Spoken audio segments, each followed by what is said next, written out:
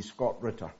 You've come to the right place if you want to hear some in-depth discussion on the current state of the war. Scott, thanks for joining me. Let me start with the poll question that we have posed. I didn't include the Ukraine because, in a way, that's too obvious, and there's a war already raging.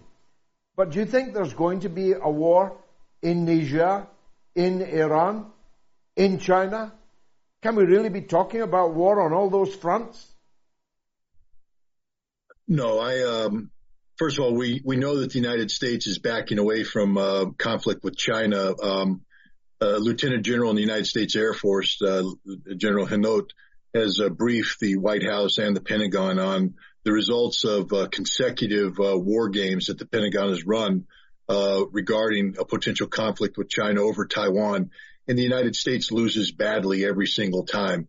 And his conclusion was there's no sense in getting involved in a course of action that could potentially lead to an armed conflict because it is a fait accompli going in that we're going to lose.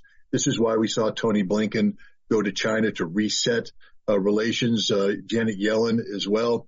And I think you're going to see a de-escalation in China. I mean, there's still lunacy going on, but I think both sides understand that, especially after January of next year, when there's going to be elections in Taiwan that will probably oust the current party and replace it with the Kuomintang, which is more inclined towards a peaceful resolution of these issues, that the U.S. doesn't want to be on the outside looking in when it comes to being able to influence Taiwan politics. So I think we're pretty safe there. Iran, look, the U.S. can send as many ships as it wants to the Persian Gulf. The reality is Iranian military capabilities are such that they will sink all of these ships. General Berger, the Commandant of the Marine Corps, has restructured Marine Corps amphibious warfare doctrine, recognizing that reliance upon legacy systems such as large amphibious ships is suicidal when dealing with the anti-shipping missile capability of nations such as Iran. So this is a show of force,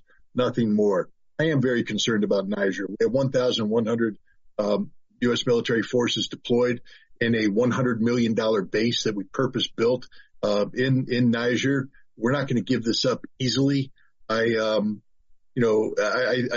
concerned about what happens if ECOWAS does mobilize and dispatch a 25,000 strong military intervention force and they get their noses bloodied. Will the United States feel compelled to provide support? And we could see sort of an incremental engagement there. I'm hopeful for diplomacy, but I'm on this one. Sadly, I have to say I believe that conflict is the more likely outcome. I'd love to be proved wrong on that, but unfortunately, that's how I see it. Well, the angel of death, Victoria Nuland, paid them a visit. They seem to have given her short shrift. Maybe she thought a bag of cookies would suffice to bring these generals to heel. Didn't work out that way, did it?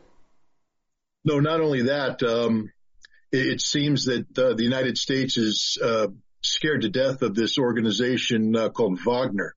And she gave a specific warning to the Niger government not to get involved in Wagner or with Wagner.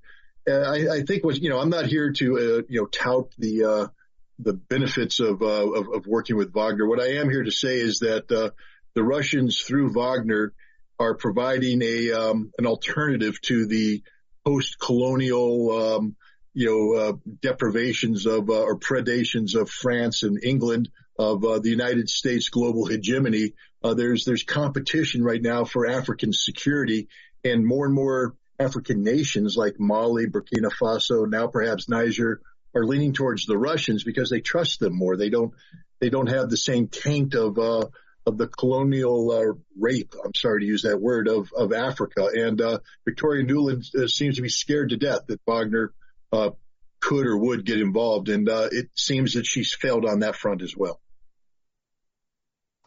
So let's turn to the main dish, which is, of course, the Ukraine war. I wanted to ask you about the war of words issue, that the mass of the people are being fed a daily diet, still, even now, that Ukraine is winning the war, that the Russian military is decrepit and running out of this and that, cannibalizing washing machines, and Ukrainian women are bringing down Russian ordnance via tins of tomatoes thrown out of their windows, and all of this bilge. But in the heavyweight newspapers, in the New York Times, the Washington Post, the Times, the Telegraph in London, they're actually inching closer towards the truth that Ukraine has comprehensively lost this war, and the only question now is how far the Russians are going to go. How is the public going to be, as it were, led from one of these positions to the other? Well, it's interesting because what we're seeing at the same time that, as you call it, the heavyweight newspapers who had previously been saying, actually printing some of the stories that you talked about. So they're not that heavyweight, George. They're capable of, imbecilic, juvenile reporting. But, they are confronted with a reality now that they have to adjust to. And that reality is that Russia is winning this war. Russia will win this war. The Ukraine's defeat will be strategic in nature, comprehensive in nature. So at the same time they're doing this, though, we have Tony Blinken and we have Joe Biden saying Putin has lost this war. Russia has lost this war. It seems nonsensical to have the simultaneous broadcasting of what appears to be contradictory messages, but they're not. Because you have to put this in perspective of what just transpired in Jeddah, Saudi Arabia last week, where I think 40 nations came together to talk about Zelensky's 10-point peace plan. Of course, it's 10 points that require Russia to surrender, turn over to Putin the war crimes, to give up Crimea, give up territory, et cetera, et cetera, et cetera. None of these 10 points will ever be implemented. And this is the reality that Ukraine was confronted with by the rest of the world, who said, now you're really going to have to start thinking about accepting reality, give up this territory that Russia's already occupied. It might not ever be a member of NATO. Things are like that. How do you get the United States, because this is a political question, how do you get the American people to accept the inevitability of a negotiated settlement? It can't be because Russia won. It has to be because Russia lost. I know it sounds silly, but if we convince the American people that an eventual negotiated settlement, even if Zelensky gets none of the 10 points, is because Russia was compelled to come to the table to accept these terms, the American people, trust me, are dumb enough to believe this and say, yeah, look how good we were. We compelled Russia to come to the table and accept these terms. But the reality is Russia is defeating the Ukrainian military, defeating NATO, and it's NATO and the United States that are coming to the table. They're going to bring Ukraine with them. But it's going to be spun, because it's all about spinning this. It's going to be spun that Russia lost this war. Russia realized it couldn't continue this war, so Russia accepted peace terms. But look at the peace terms. It's everything that Russia is going to be demanding. And again, if Ukraine doesn't bend on this war will continue. And as you said, Ukraine will lose more. And I think that's going to be the culminating point. When the military collapses, when the air defense collapses, when it becomes clear that if Ukraine continues the conflict, they will lose significantly more territory. That's when I think you're going to see Ukraine flip and accept peace terms that Russia is demanding. But it will be spun that Russia lost this war. Unless, of course, Zelensky is removed from office before that. I've asked you this before, but the more I look at the appalling losses of the Ukrainian armed forces and the extreme difficulty they are now having in drafting off the street, press ganging, and drafting even physically and mentally disabled people, and sending them to the front. The more I look at that, the more it seems to me inevitable, certainly in other parts of the world at other times, where a class of military officers say, we can't do this anymore. And if the politicians insist that we do, we'll have to change the politicians. I ask you again, you said no last time, but have you changed your mind at all on that? Might there be a removal of Zelensky from office? Politico ran an article that hypothesized that, but it said, what happens if Russia removes Zelensky from office? I don't think Russia's going to be moving Zelensky from office. Zelensky is the best weapon they ever had. His incompetence has facilitated the scope and scale of the Russian victory. But you are right. We could be reaching a Kerensky 1917 moment where the military just says, we're done. We're putting down our weapons. We're moving to Kiev to get rid of the government that's forcing this down our throat. And the more these brigades get destroyed, the more the desperation becomes apparent to all parties involved, the more likely that outcome is. And that's problematic, though, for all parties except the military, because remember, we preface this by talking about the absolute reality of a negotiated settlement. There will be a negotiated end to this war. Russia doesn't want to occupy. Right? They don't have the force structure to do that right now. It's not their goal. It's not their objective. They want the war to end on their terms, a negotiated settlement. All negotiations that have taken place to date have been through the Zelensky government. If you remove him, you can't predict who's going to replace him. You can't say it's going to be somebody who is suing for peace. It might be somebody who is saying we need to wage this conflict in a more competent fashion, which then extends the war. So I don't think either Russia or the collective West would stand by idly while a Ukrainian military. I don't know what's happened. No. Everything just went black.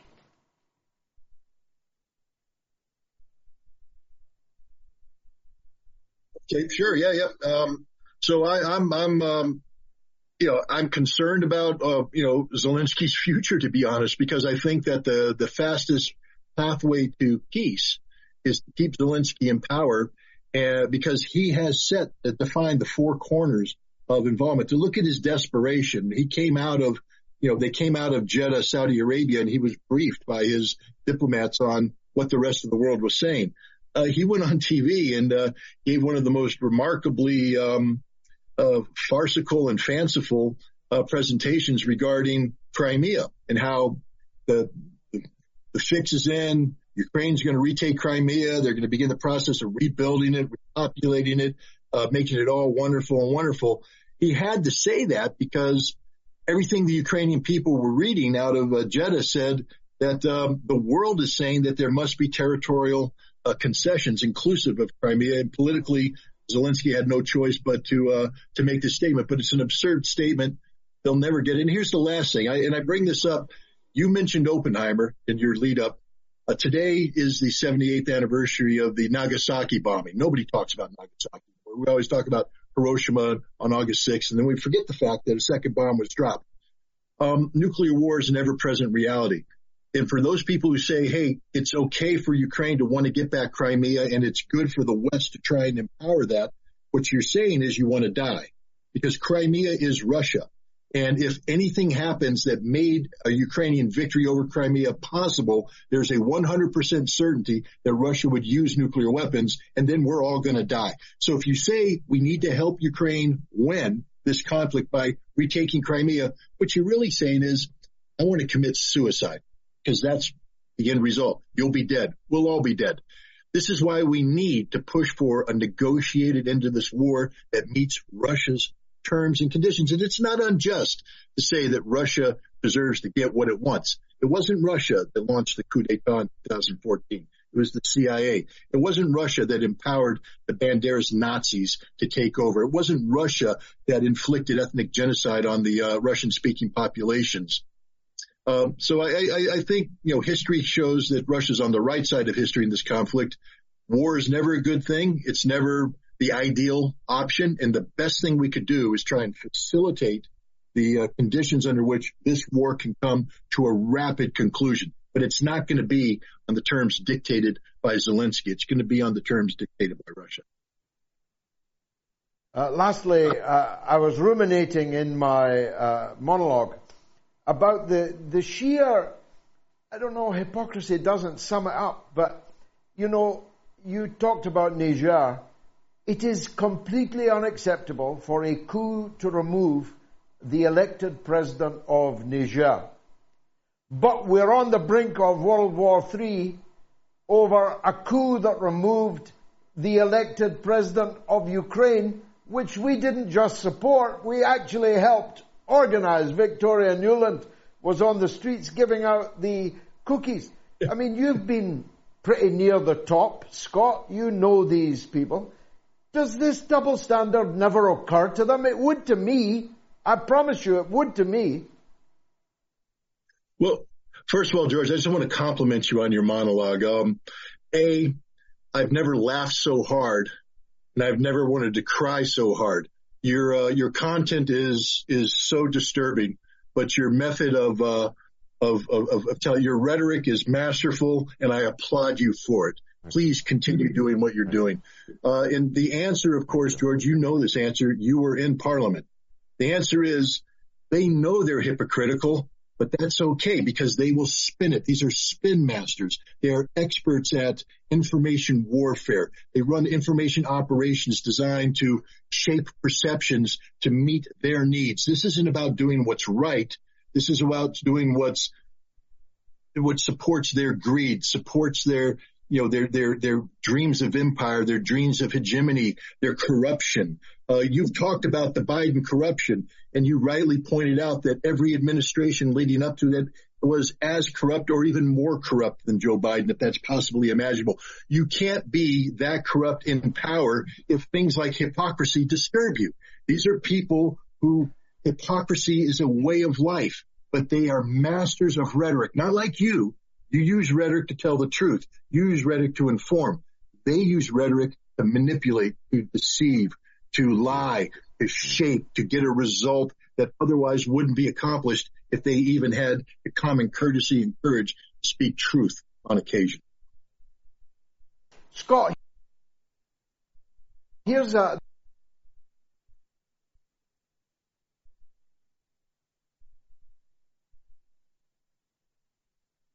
I missed that question. If you could repeat it, we had a technical glitch, I think, a hiccup. Good evening, George and team, and good evening, Scott Ritter. Thank you to you all for all of the hard work that you put into these shows and for letting us know what's really going on. Message to Scott. My question is, America spent $877 billion on the military, on their military last year. My question is, why are they running out of weapons, and why are they so slow to manufacturing new weapons or replacement weapons when they're chucking that much money at the military? Where's all the money going? Scott, it's a good question, isn't it? If I could answer that, I can't answer it, but I shouldn't be the one answering it. An inspector general should be answering. But you know what? They have. The Pentagon doesn't even hide the fact that over the course of the last decade, there's $1 trillion they can't account for. They just don't know where it went. It's gone. Trillion. That's with a T, not a B. B's big enough. I mean, an M is big enough. You give me an M, Illian, I'm very happy. You put a B on it, a T, I can't even imagine. The Pentagon has lost $1 trillion. They don't know where it went. Look, the United States budget isn't about national security. That's the first thing people have to understand. The United States budget is about greed. It's about corruption. We don't build weapons that are designed to help the service members prevail in combat. We build weapons to keep the manufacturers of weapons in their luxury apartments, in their big cars, in their vacation getaways. That's what it's all about. When we procure a weapon system, it takes forever. They bid low. As they go in, it gets changed. It's a game that's played with Congress. Congress knows this. They accept a low bid, and then they accept the contract extensions because the contract extensions are tied to factories in their jurisdictions where jobs are. More money is pouring into their jurisdiction. It is a grift on the American taxpayer to take money from the American taxpayer and use it as a jobs program to enhance the political viability of these candidates. They will never change this because this is how they stay in power. We can't build the weapons you're talking about because the defense industry is not there to do the right thing for the national security. They can't make money building artillery shells for Ukraine because it would require them to capitalize new production lines, and they don't want to do that. They don't want to do that unless there's a big contract that they can stretch out stand as part of a program to grift, to steal, to deceive the American taxpayer. The Pentagon's budget is a criminal enterprise. Look, the honest to God fact is that we could slash easily $400 billion from the Pentagon's budget and have a stronger military today than the one that we exist. The reality is, the bigger the budget is, the weaker America becomes, because the more it becomes about enriching defense industry and the less it becomes about doing what's right for the Marine, the soldier, the sailor, the airman, for the American people. This is one of the biggest criminal enterprises that has ever existed on the planet. But there it is right in front of you. I wish I could say something different.